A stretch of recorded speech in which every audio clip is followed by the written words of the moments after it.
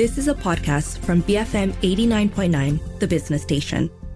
Ringgit and Cents is brought to you by Sun Life Malaysia. I'm Wong Xiaoning and this is Ringgit and Cents. The Employees Provident Fund EPF has officially launched the Belajawanku expenditure guide for Malaysians along with a mobile application. Both items were rolled out in the hopes to help Malaysians budget for providing minimum monthly expenditure estimates based on household types. With that, our show will be looking at the estimates they provide for singles, married couples, single parents, and finally seniors. Are these figures realistic to cover the necessities while leaving some aside for discretionary expenses, investments, and even for some joy in life? To help us start this series, we start with a married couple, or maybe in this case, soon to be married. Helping us is our very own Roshan Kanesan, who is not only a presenter on Enterprise, but a CFP professional and, of course, a former financial planner.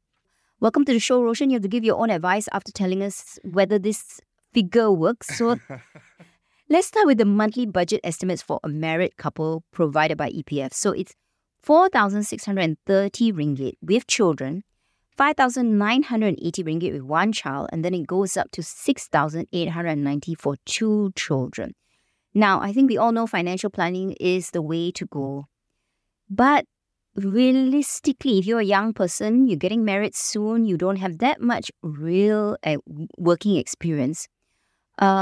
These figures, do you think it's enough to live on? I mean, what would your advice be for someone just starting out in this world looking at these numbers? Yeah, Shanning, I think one of the key things you said earlier was the minimum, right? This is the EPF's minimum recommendation. Now, my voice has been missing from Ringgit and Cents for a few years now. I left Ringgit and Cents BFM to go and join Ringgit Plus, which had a digital financial planning product at the point. So I spoke to a lot of different customers and clients at that point, and you will see different kind of income streams and different kind of costing. Now, I will be straight up here. I'm sure EPF has its reasons for doing this, and this is meant to be a guide. But a lot of these numbers are really the bare minimum. You know, you need to be very economical. It's not really you're not living on there's not much room for discretionary. Everything needs to be optimized. And this is tough, especially if you're living in an urban center. Yeah, because the figures I quoted are Klang Valley, where I'm sure the cost of living is much higher than the average town. Yeah, so let's say you're a car owner, right? So I have a Beza. I have a 7-year loan on my Beza. That's about 600 ringgit a month. And I paid the minimum deposit. So if it says here, car owner single, 2,600 ringgit. So that means I have 2,000 for the rest of my expenses. Rental here, even if you're renting a room, maybe between 500 or 1,000 ringgit, now you're left with another 1,000 ringgit. That's for everything else, including your social. So if you want to be able to live a life, I'm not sure how much of a life you'll be able to live there. And also the kind of food here, right? So it's like you're going to be, very carb heavy kind of food. But again, this is the minimum threshold here. This is the bare minimum for your ability to live in an urban center. Yeah, so let's dig a little bit deeper in terms of the recommendations and the individual amounts. And I picked out some which were interesting to me. And this is, of course, I think we will choose the soon-to-be married couple but no kids, which applies to you, right? Yeah. So they are only recommending 200 ringgit for social participation, which I think I'm going to assume means meeting friends and family for makan. 200 ringgit in Klang Valley. Yeah, this includes birthdays, anniversaries, invitations to weddings. This is the bare minimum, Lashaning. Yeah. 200 ringgit. So be prepared to turn your friends down or really meet somewhere simple and cheap. Yeah, I mean, I will relate this back to maybe a few years ago when I first started my career. That was like, we only went to Mamak's, right? Yes. That was the only, we go for Lima Panas, and we were very cost conscious around these kind of things. It was, so the mama shop hated you, but never mind. Yeah. maybe 2 drinks, But a few years later, 5-6 years later onwards, now there's more discretionary income to spend on these kind of things. We are not as cost conscious. And this is, again, my particular circle of friends, which may be, again, a bit more privileged around us.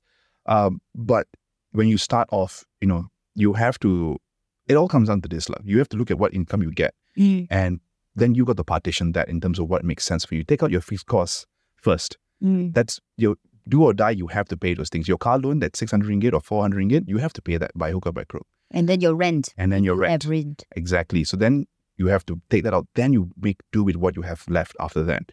Now, one of the things that I used to tell my clients was, don't worry if you cannot save just yet, right? I had clients who were so focused on saving, right? At this, on top of the EPF, that they were skimping on food, they were like, oh no, I need to save 500 ringgit a month. So the only place where if there's real variable cost here is food. But then, Roshan, the mantra is like, from the minute you start work, you should start saving 3 months of your salary, put it aside for that rainy day if you lose your job. So how do we balance that at the end of the day? And that is actually the most important question to ask, especially between the ages of 20 and 30, where you're still building your career, where you're still starting out. You want to build at least first 1,000 ringgit. Okay. The first 1,000 ringgit, put it aside because that will save you from big things. Let's say you get a fine. Let's say you get car repair. Now, this stops you from going into credit card debt. So that's first thing. And then after that, you start partitioning a little bit more towards building that 3-month buffer. It's a slow, steady thing. It's not something you do overnight. Although it can be very anxiety-inducing not to have that buffer fund, it takes time to build that. But do you think you should have a goal so that it doesn't just something that you think will happen but then never happens? So you tell yourself, okay, I'm now in July. It will happen by December. Is that how you have achievable goals? Mm-hmm. And the key word there is achievable, Johnny, because sometimes people have very unachievable goals. I will fill my emergency buffer fund by this year. That one is a recipe for disaster. And then when that first disaster happens, your motivation will not come back. You will be like, money is not for me. I'm not good at this. I'm just going to live month to month. Having that goal that's realistic, and that comes back down to measurement. You've got to take out a piece of paper, take out a spreadsheet, whatever works for you, and at least write down what you expect. Okay, I expect my money to be here. This is how much I expect to make. This is how much I expect to spend. Realistically speaking, I can take 100 ringgit aside for the first few months and then start the habit first and then build it from there long term.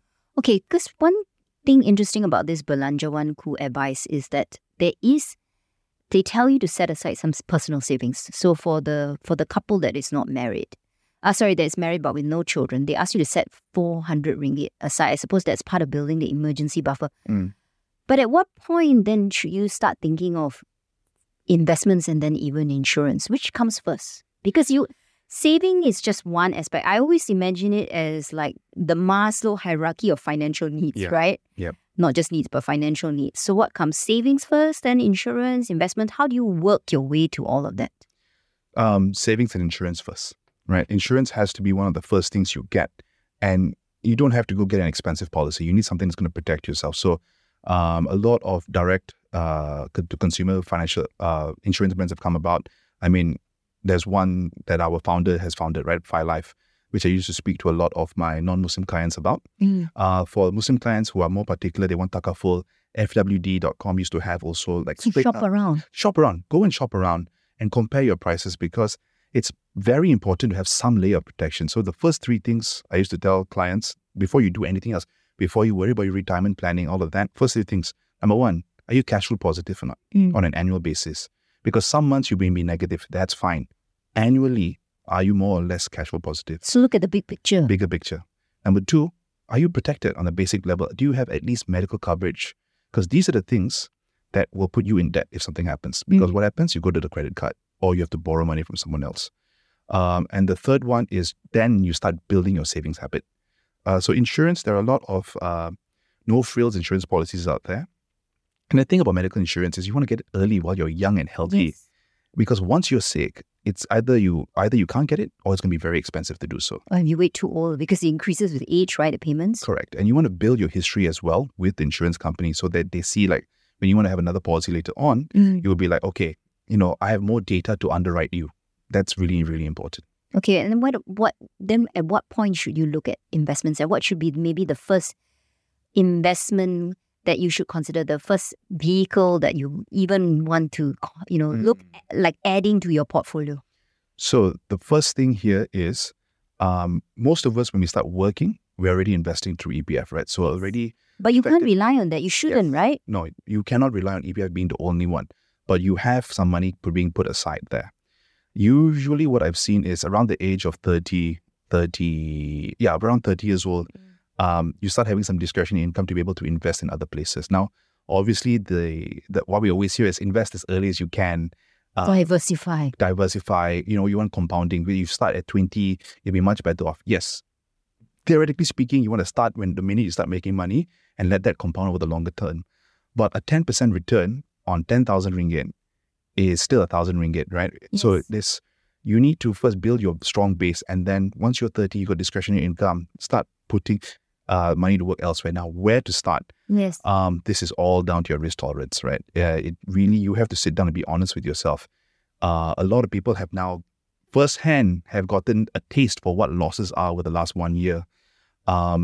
Pick a platform that works for you. If you don't care, then you want to look at one of the robos out there, maybe unit trust fund. Unit trust funds are tricky. You have to look at, there are so many out there. You need to be able to pick the right one. And there are fees, right? So depending how you're buying it, let's say you're buying it through a platform, you're still paying 1.5%, 2% a year on that versus the robos, which are less than 1% in fees a year. All of them have some form of management, so be very comfortable with how they're doing it. Ultimately, it's the long run for most of this because they are relatively diversified. The thing I will say about unit trust funds is you have to watch out for what they're investing in, because if you're 40, 50 years old, you really probably shouldn't be putting 80% of your money into a China fund, for example, where it's more risky. Yeah. Maybe when you're younger, you can do that. But again, risk tolerance. Can you handle, let's say if your funds drop by 30%, can you sleep at night or not? So, and the point is, you might have one set of investment needs, or your risk appetite might be of a certain level when you're just married, but that may adjust as your family grows, as you get older, right? Your risk tolerance is usually more aggressive when you're younger, and you have a solid financial base, and then it gets more conservative over time. Now, in terms of the vehicles, Yannick, so I mentioned some of the robos out there. Just make sure that you're using one of the more diversified platforms as opposed to something that is very niche, right? So like, this is a high-tech kind of platform. You cannot be banking on that to make your returns longer term. Other than that, there are ETFs out there that are very broad-based. You can go and buy a single ETF, whether it's a S&P 500 fund or even a global fund, right? Has all the companies in the world, Vanguard, I think it's called Vanguard Total. Again, not a recommendation to buy anything in particular. You have to do your examples. You have to do your own research, but you have to find something that works for you. What I would definitely not recommend, though, is that your first investment shouldn't be, I'm going to buy this stock.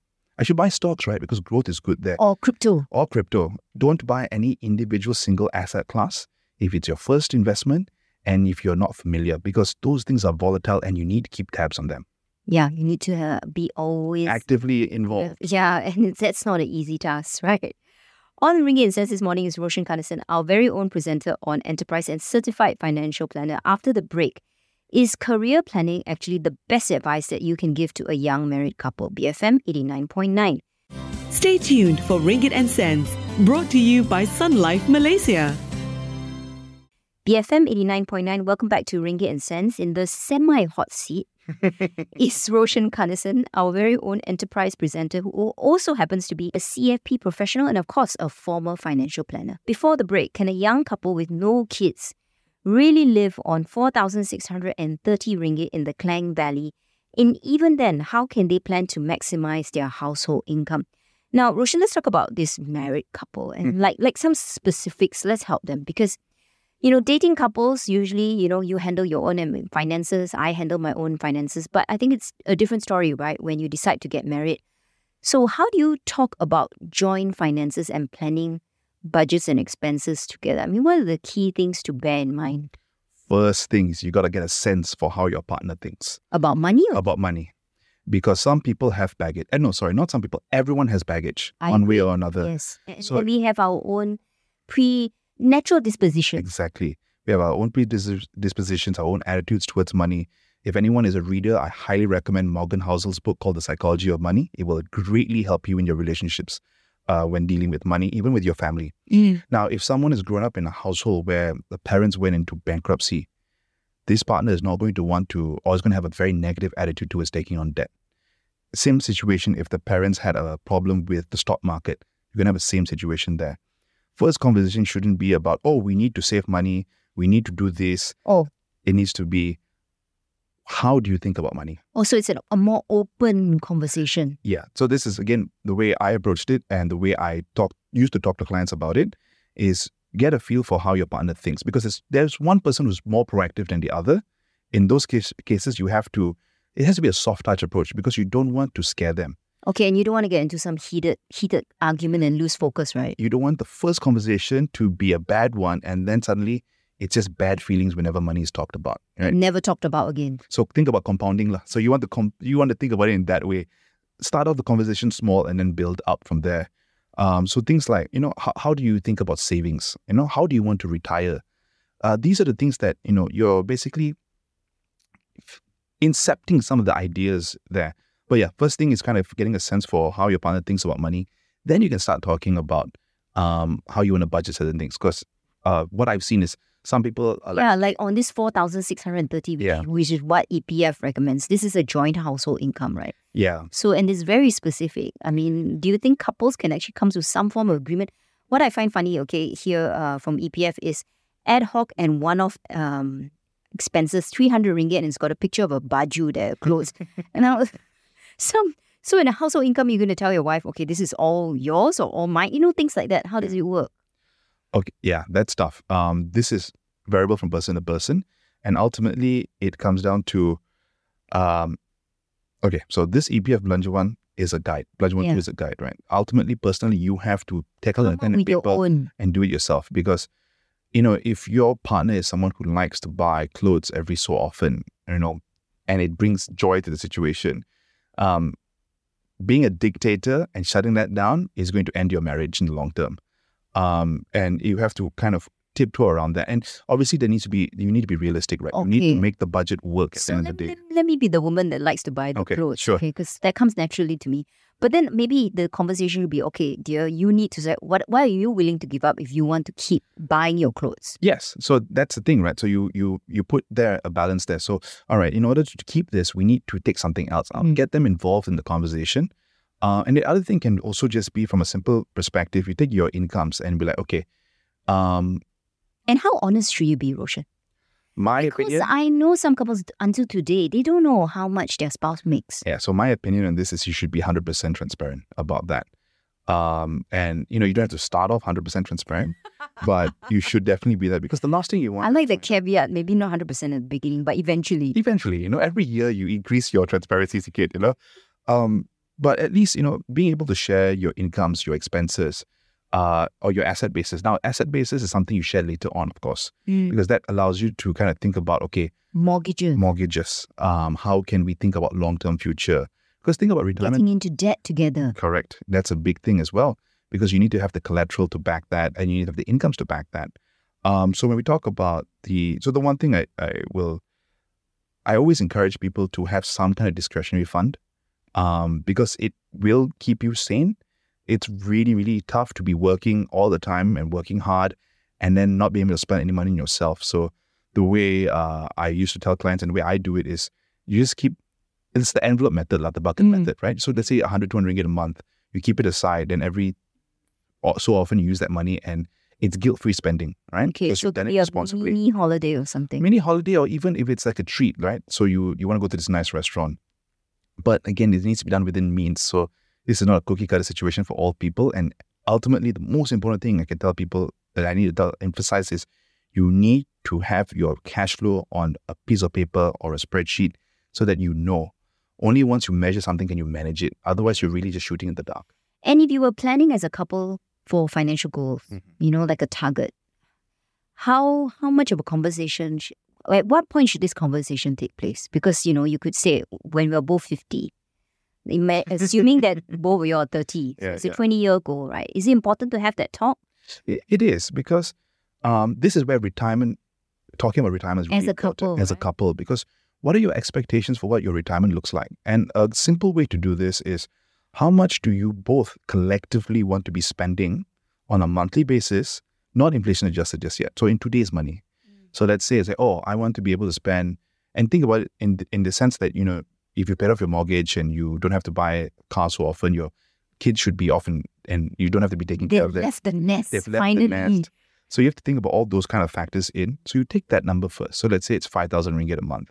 Then you go to an inflation calculator and together, so 5,000 each is 10,000 a month. Huh? Yeah. So then you use the inflation calculator and then you extrapolate it to 20, 30 years from now. Then you'll know how much you need. So that calculation is really important. And then you'll know whether it's realistic or not, because you can do the backward math.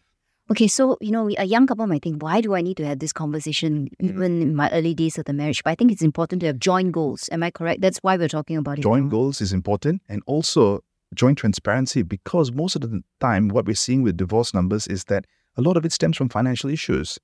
Now, traditionally, what we used to see was that, one partner would give up I don't want to handle it, you handle it, right? What you've done here is you've given up your agency and your autonomy, and now everything's on this one person. If you have no control over that, a lot of bad things can happen. And we want to be positive, right? Yes. So yes, be positive. Expect the best, but prepare for the worst. So having that, being engaged with your finances is essential, which is why I think it's personally important to go and visit some of these, the content that you get from some of these creators such as Surai Zainuddin or Suyin, who are active in terms of telling people, go and pay attention to your money. Don't obsess over it. Yes. I used to have a big problem of obsessing over my balance sheet, my cash flow. That in itself is not a healthy habit. So you need to find a Goldilocks zone there. Yeah, because then maybe you keep changing your mind and then changing your investments, which isn't positive in the long term, right? Correct. Don't allow time to work its magic. Yeah, the irony is that if you keep switching, you're giving up the compounding that comes with it over the longer term. And I get flagged for, not just me, anyone who proposes DCA over the long term gets flagged for, but you're basically you're taking losses for some time. But that's life. Yeah. Look at any long-term trend of any market. You're going to go through bad times there. That's where you value add to your portfolio. And then in the longer term, especially if it's appropriately diversified, you will come back up into the green and build your wealth over the longer term. You're banking on global GDP growth, not a particular thing there. If that isn't the case, then we all have much bigger problems to deal with. Yeah. Okay, but my thing is, at the end of the day, for a young couple, and the advice to give to both of them, is career planning the most important tip you can actually give someone? Because let's say you really are earning 4,630 ringgit as a couple, and the Belajawanku only leaves you with 400 ringgit for savings. That's the advice. Nothing for investments. But, can you blame this couple for not setting anything aside when they're just getting by? So if your income is poor, it's not because you don't want to invest. You just don't have the means to. And then what is your choice? Your choice is to probably raise your income, right? So how do you do that? I mean, is it changing jobs, which of course we will talk about in a minute. Find side hustles to earn that extra income. I mean, how much harder can you work? Yeah, this is another fine balance, and it's going to sound like a cop-out answer, right? So I'm sorry for that in advance. But essentially, you have to identify what your skill sets are, and be very honest about it.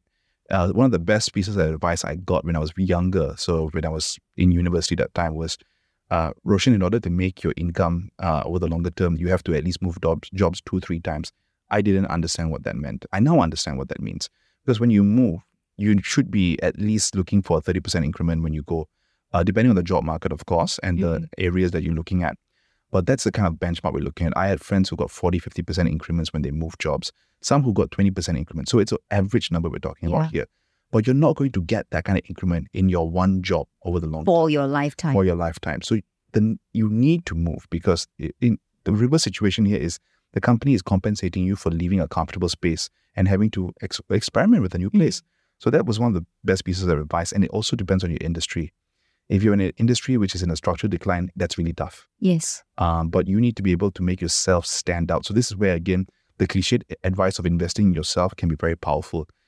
Cliched, yes, but it has value in there. Developing skills. And now I think one of the... You don't want to be replaced by AI. You want to be replaced by AI. It's a joke. It's something we joke about all the time. But just like... scarily real now. It is. And just like how we use English today as a medium of communication, learning some element of coding or learning some element of digital savviness could be what's important. It could be the English of the future, for example. So being able to, again, like investing, don't go to every hot trend out there. Find what your skill set is. What is it that makes you valuable at work? And then tap into that further. It's important to be well-rounded, sure. But where you're going to really monetize your skill sets over the long term is when you focus on what you're good at and your specialties, basically. On that note, thank you for your time today. On Ringgit and Cents was Roshan Kanesan. I'm Wong Xiaoning, BFM 89.9. Ringgit and Cents is brought to you by Sun Life Malaysia, your lifetime insurance and Takaful partner. You have been listening to a podcast from BFM 89.9, the business station. For more stories of the same kind, download the BFM app.